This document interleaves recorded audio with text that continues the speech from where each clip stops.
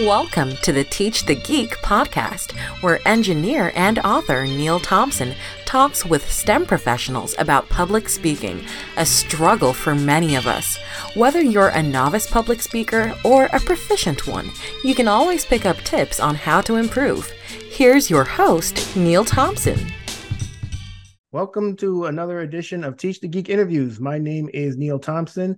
I'm the founder of Teach the Geek. I work with technical professionals so they can present more effectively in front of non-technical audiences, especially.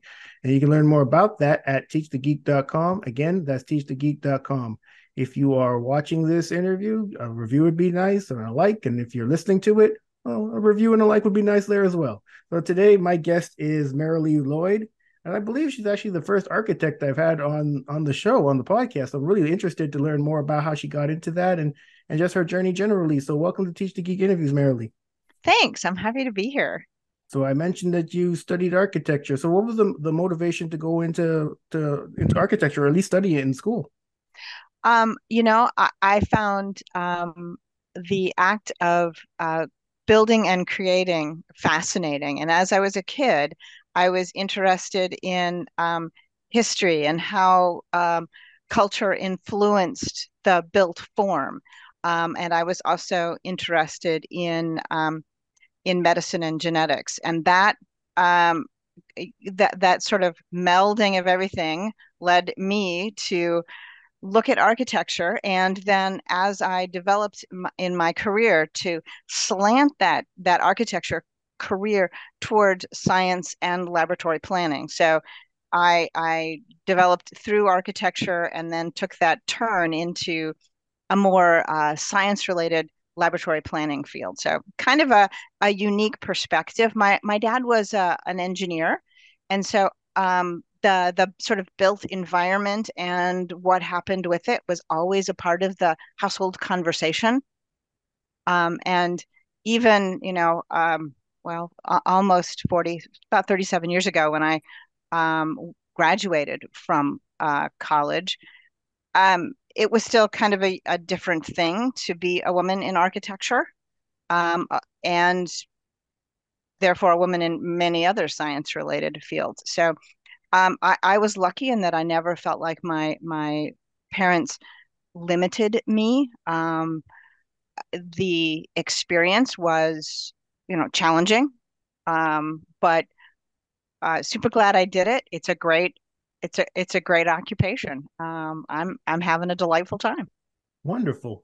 Now that I think about it, Marilee, one of the guests I had very early on, so this is probably why I didn't even think of it at the time when I first introduced you, she studied architectural engineering. So what's the difference between architectural engineering and architecture?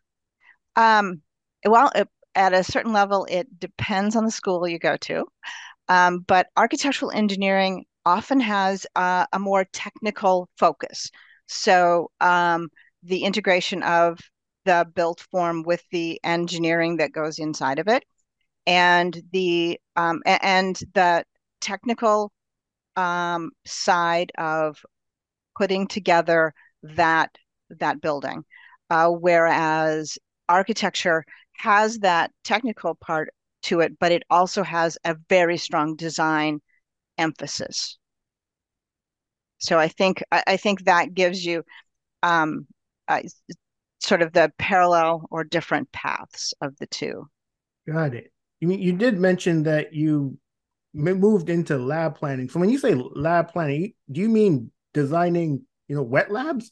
Yeah. I focus on, I would say it is the sort of scientific environment, because but it includes wet labs, dry labs, which are sort of computational, don't have as much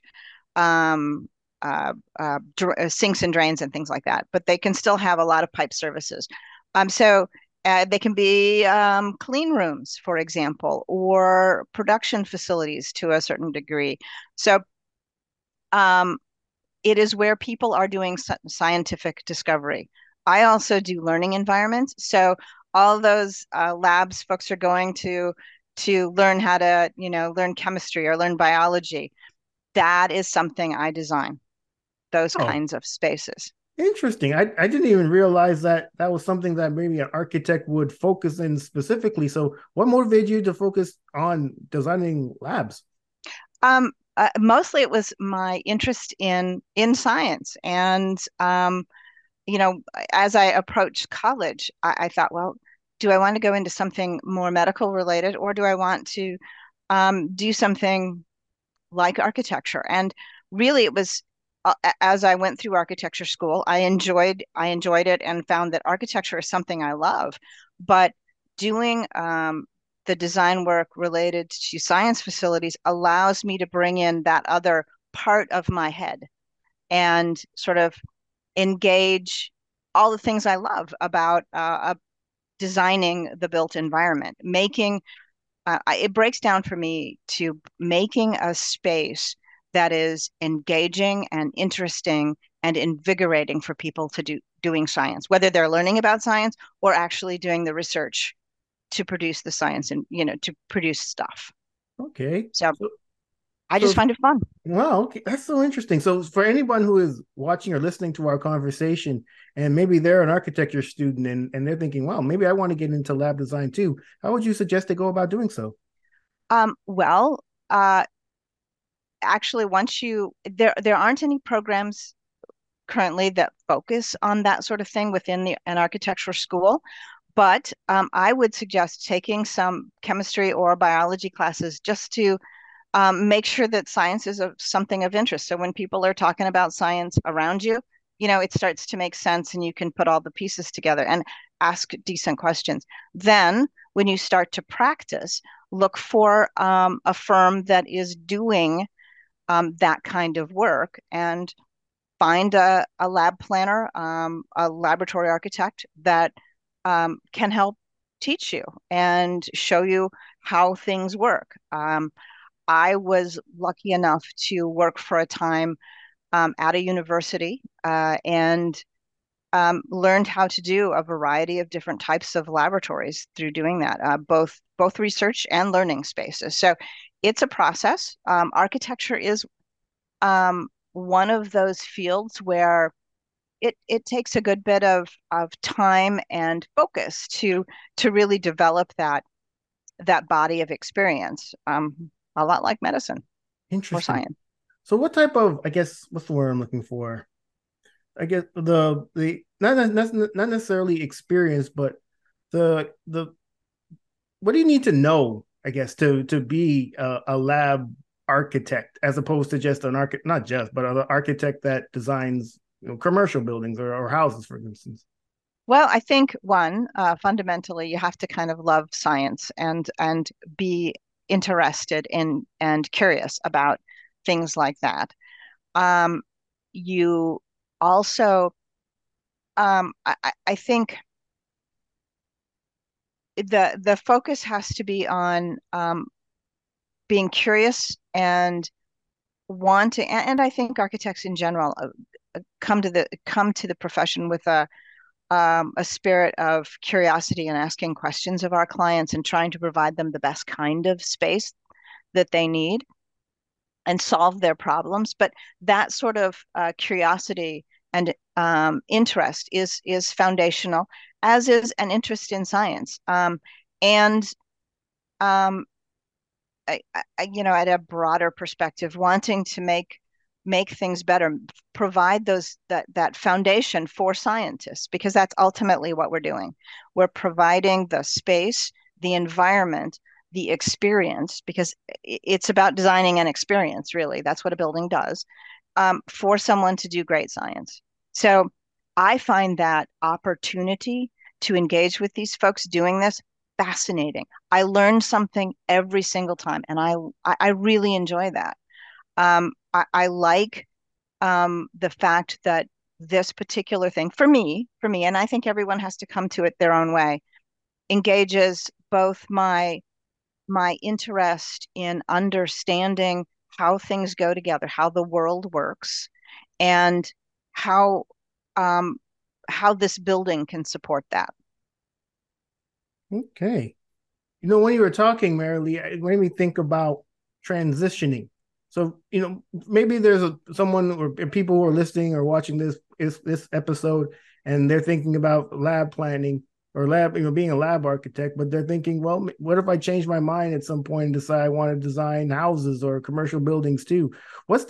How difficult would it be to make those transitions between the different types of architecture? I think it's always possible. I know a lot of folks who worked in the commercial architecture field and then pivoted as they found opportunities to. So I think it's possible. There's a knowledge base, one way or another, as you go from any particular area of focus within any profession, right? So it takes a little time to make that transition, and increasingly knowledge bases are more and more specific. So there is time to make that pivot, but it's possible. It's not at all impossible. It just takes a little time and focus and asking the right questions of fellow professionals and really seeking them out. You know, if you are interested in something, find a lab planner like myself. I'm always open to questions. I love to hear from folks and help them along in their journey. So I would encourage someone to find a lab planner, ask them questions, see what you can do to help, see if it's of something that would be of interest to you. It is a very specific field, but it is also kind of in demand right now. Are there specialties even amongst lab planners? And if so, what are they? Um, Somewhat. A lot of folks will focus on doing research environments. Others will focus on learning environments. Still others focus on different types of buildings, be that clean rooms, which are have are filtered air, and allow for research in a very specific kind of clean environment, and there are levels to that. It could be a plant sciences building, so interested in agriculture. So there are in fact different types and different areas of focus. Interesting. I've been in a clean room before, and it never occurred to me that I suppose there was an architect who was involved with where in putting this whole facility together. So it's so interesting. And like when I think of architecture, I just think of a house or a building. I never thought of it more specifically than that. So this is really cool. Hopefully, the people who are listening or watching this conversation know about this and now are thinking, hey, maybe this is something to look into. That'd be cool. Yeah. So when it comes to even the career that you've had, Marilee, I'm assuming that the days of staying at one place for your entire career and then getting a pension and a gold watch doesn't that those times are times I'll never experience because I'm not old enough. But when it comes to that type of thing, I'm assuming that you worked at various places. So when it comes to you making decisions as to where you go next, what your new role is going to be, what criteria do you use to make those decisions? I think there are a couple. One is what what is the challenge I want to undertake? What do I want to learn? What is the experience I want to have in my career? What will make me better and stronger as a lab planner or just as a person? What is a personal challenge I feel like I need? Um, I have been at my current firm, HED, for a little over 5 years, really loving it. A terrific group of people. And I think um, a lot of what makes a work environment interesting and stimulating and positive is those other people. Because whether it's a science environment, whether you're doing research, whether you're teaching people, whether you're an architect, um, it is about those collaborations, those interactions, those conversations. And we can do that virtually, you and I here, or in person in the office. And I think it's those stimulating conversations and the potential for them that makes the work interesting, no matter what it is. And the opportunity to do better stuff, a lot of times when I've changed firms, it was to do more interesting work, something that engaged me more, the opportunity to lead something, for instance. So I think people have to decide at various points in their career what is the next thing they value. What is and it changes for different career paths. But it is about finding both what feeds your soul and, what you find of value, what you need. Yeah, I agree with that. I've done a number of these interviews, Marilee, and when I have conversations with people about workplaces, it often comes to talking about culture and how important culture is. So when it comes to the work that you've done in the various companies, what type of culture do you prefer? Um, as you might guess from my previous conversations, I like that sort of collaborative um, environment where I can engage with people across the firm and do a variety of different kinds of work. For example, I work in with our science sector doing scientific projects. I also work with our higher education sector doing projects within higher ed. I work with our healthcare sector when we do clinical based project. I don't do very much in hospitals other than their clinical environments, not their patient environments. So there is and I work a lot with our workplace sector in when we do a science environment, those always have offices, collaborative spaces, amenity spaces, and those are equally important to the experience that the people in the buildings are having. So that collaborative um, experience in designing those buildings is really a driver for me and a thing I like. Interesting. I tend to like those type of environments Hmm. myself. But when it comes to cultures, and they can vary amongst companies wildly. But one Yeah. of but I think most companies, if not all, have certain things in common. One of which is if you want to move up within a company, you have to say something. You can't be silent. Typically, the silent people are the ones who get ignored. I used to know this woman, and she was an engineer, and she's a patent attorney now. But back when she was a young engineer in the 70s, she thought that if she just did her job well, people would notice and she'd get promoted. But she realized that wasn't the case. It was the people who advocated for themselves with the appropriate people, the decision makers, who are the people who moved up within companies. Essentially, the people who are good at speaking to people. So when it comes to, at least for me, when I first started working, I wasn't that great at speaking with others, but I saw the benefit of getting better at it. Just public speaking generally, or giving presentations, is that something you've always been good at? And if not, what did you do to get better at it? Um, you know, I sort of always thought of myself as a very introverted, quiet person too.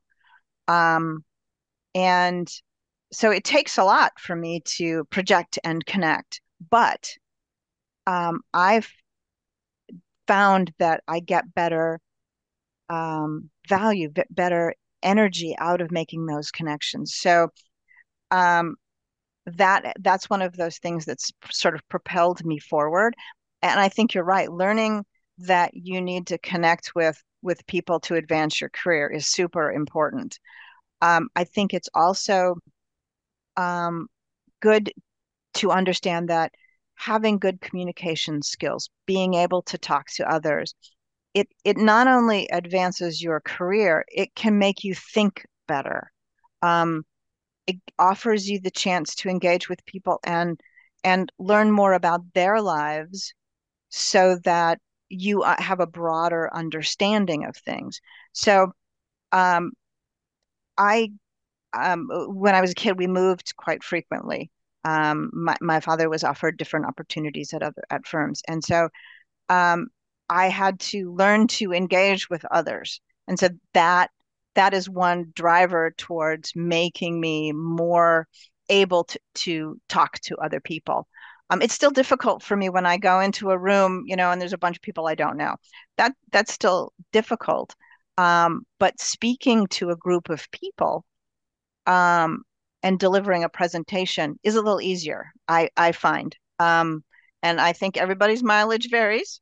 But for me, being able to um, rely on the information I've gathered and the experience and be able to share that with people. So framing it more as a conversation, I guess, is what helps me. Yeah. Yeah. When I'm the same as you, Marilee. I find it much easier to give a presentation than to go into, let's say, a networking event and speak to people about, well, whatever people speak to each other, whatever they speak about at these networking events. I was just at one fairly recently, maybe just a couple of days ago. And whenever, at least for me, whenever I go to these type of things, people, you walk in and people are already having conversations, and you're trying to gauge which conversation do I even want to join.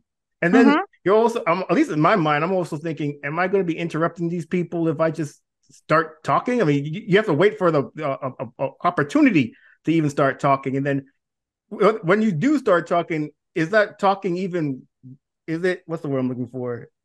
Is it wanted? I mean, these two people that could be having a conversation could be just want to speak with each other. And then here you come just talking and just push out your hands like, "Hi, my name is such and such." And it's like, who the hell are you? It's true. It's true. And I find it's, often a whole lot easier to take another person with me. So it is just easier to springboard around if there's another human that I can interact with. Um, that usually is makes it a whole lot easier for me because entering a room cold, I I revert to my way introverted self and do the same things you do. Yeah. Yeah, But we got to get better, Marilee, it's true. for our own sake. And It's very true. something I also struggle with is going to these events and engaging in conversations that I do not care about at all. I mean, I live in San Diego, and recently we had what's it called, Hurricane Hillary, or I guess it was downgraded to a tropical storm. So that happened on Sunday. So at the event that I went to a couple of days ago, people were talking about that. And I just remember thinking to myself, I do not care about this at all. I have nothing to add to it. I'm not even interested in it at all. So what am I supposed to do? Just stand here and just wait for these people to finish up on this topic and maybe introduce another topic? And it's just, I can't stand these things. But at least they got food. So There you go. There you go. And I find sometimes it's just, useful to say, yeah, that was that what boy, we got a lot of rain. And um, you know, and move on. Luckily, I wasn't in the San Diego area, so um, I but from a distance, we saw all the warnings and stuff that were about it. So I guess I might have. I guess I could say something like, how did it go? Were you are you okay? Those sorts of just general questions to start to pivot the conversation. But yeah, it those pivot points are really hard, in a group conversation. It is, so what do you do? It just seems to come out of left field sometimes. But, you know, 100%. That's everyone's pretty much go to, and at least for me, once you've answered that for the umpteenth time, it's kind of boring answering that same question. But I can understand why people would ask it. They don't really know you, so what else are they supposed to ask? Ask about Hurricane Hillary. Here's what happened on Sunday. It rained a lot, but then Monday was fine. That was it. There was like no rain at all. People were out walking. The sun was out. You wouldn't have even known that there was this huge hurricane or tropical storm that came through. It was Sunday was a lot of rain. I even went out. I got a message on my phone saying we were supposed to hunker down. We're supposed to get food. Make sure we were sheltered and all that. I still went out a couple times on Sunday, but then Monday was just like nothing ever happened. It's wow. crazy. Yeah, I suppose at a certain point it's good to be prepared, but I and the whole having those, I think people rely on those weather kinds of conversations simply because they're easy. Um, and it gives them something to fill space.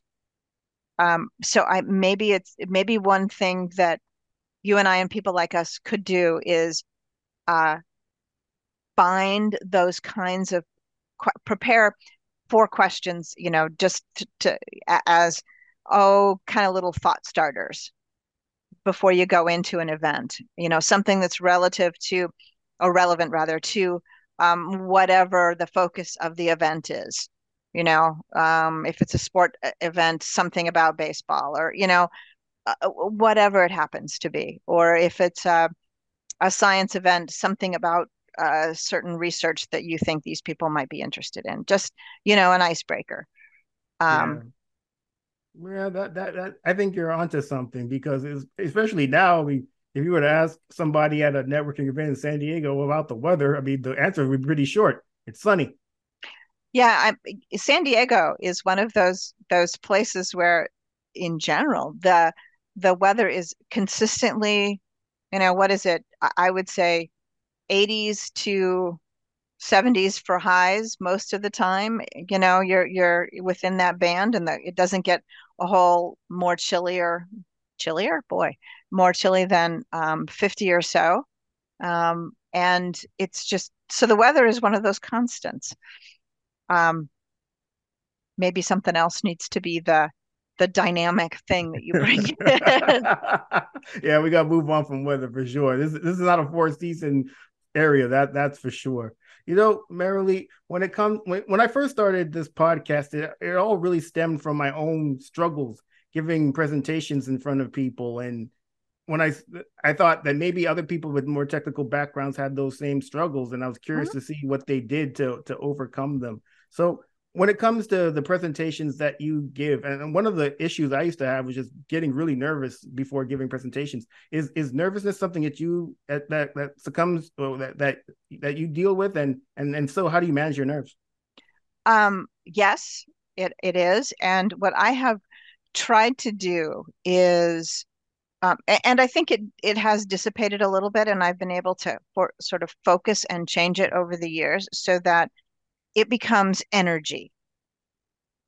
And I use it as energy to make my conversation and movement more um, more purposeful during the presentation. Um, I tend to, when I'm speaking in front of at a conference, for example, when I'm speaking in front of an audience of about 50 or more, I'll move around so that not only are they looking at what's on the screen, they may be engaged by my own movement to keep their brains and their minds active. So, and to feed my own energy so that it feels more dynamic. Um, so being able to use those nerves to make a better presentation and to not let it bother you. Well, maybe not let it stop you. It's going to bother you. Just don't let it stop you. Um, I have also realized over time, having attended these things, that most people want you to do well. They're rooting for you. They want whatever information you can give them. They want you to do a nice job. So they're not out to hurt you. Um, so once that sort of flipped in my brain, it became easier because these people were with me. They're not against me. And so understanding it from that perspective made it a little bit easier too. Nice. Yeah, I think you're right. In most instances, people don't want to see you wet the bed when you're up there giving a presentation, because Exactly. at some point they may be the one up there giving a presentation themselves, and they wouldn't want to think that the people in the audience want them to do poorly as well. So Right. this has been a great conversation, Marilee. Thank you so much for being a guest. How can people get in touch with you? You can reach me at my email. It's mlloyd at hed.design, and mlloyd at hed.design. Excellent. Well, everyone, that marks the end of another edition of Teach the Geek interviews. My name is Neil Thompson. I'm the founder of Teach the Geek. I work with technical professionals so they can present more effectively, especially in front of non-technical audiences. And you can learn more about that at teachthegeek.com. Again, that's teachthegeek.com. Until next time, take care and stay safe. Thanks, Marilee. Thank you. Well, everyone, that marks another episode in the can. I hope you enjoyed it. If you like these episodes and want to support Teach the Geek, please subscribe, share, and like on any of your favorite podcast platforms. We're on all of them. Also, if you prefer to watch the episodes, head on over to the YouTube channel at youtube.teachthegeek.com. Until next time.